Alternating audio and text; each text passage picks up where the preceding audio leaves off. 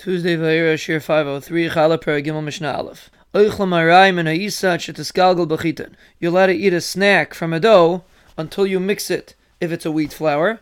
V'titamtem b'sayrim, or you stick it together if it's a barley flour, because barley flour doesn't mix so well, and you end up just sticking it together.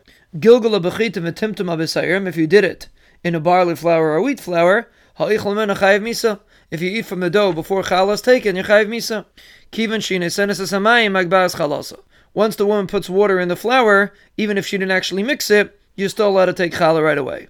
Ubavat sheyehesham chamisha revai kemach. As long as you have 5 revaim of kemach that are mixed with water, you could already take challah even before you need the dough.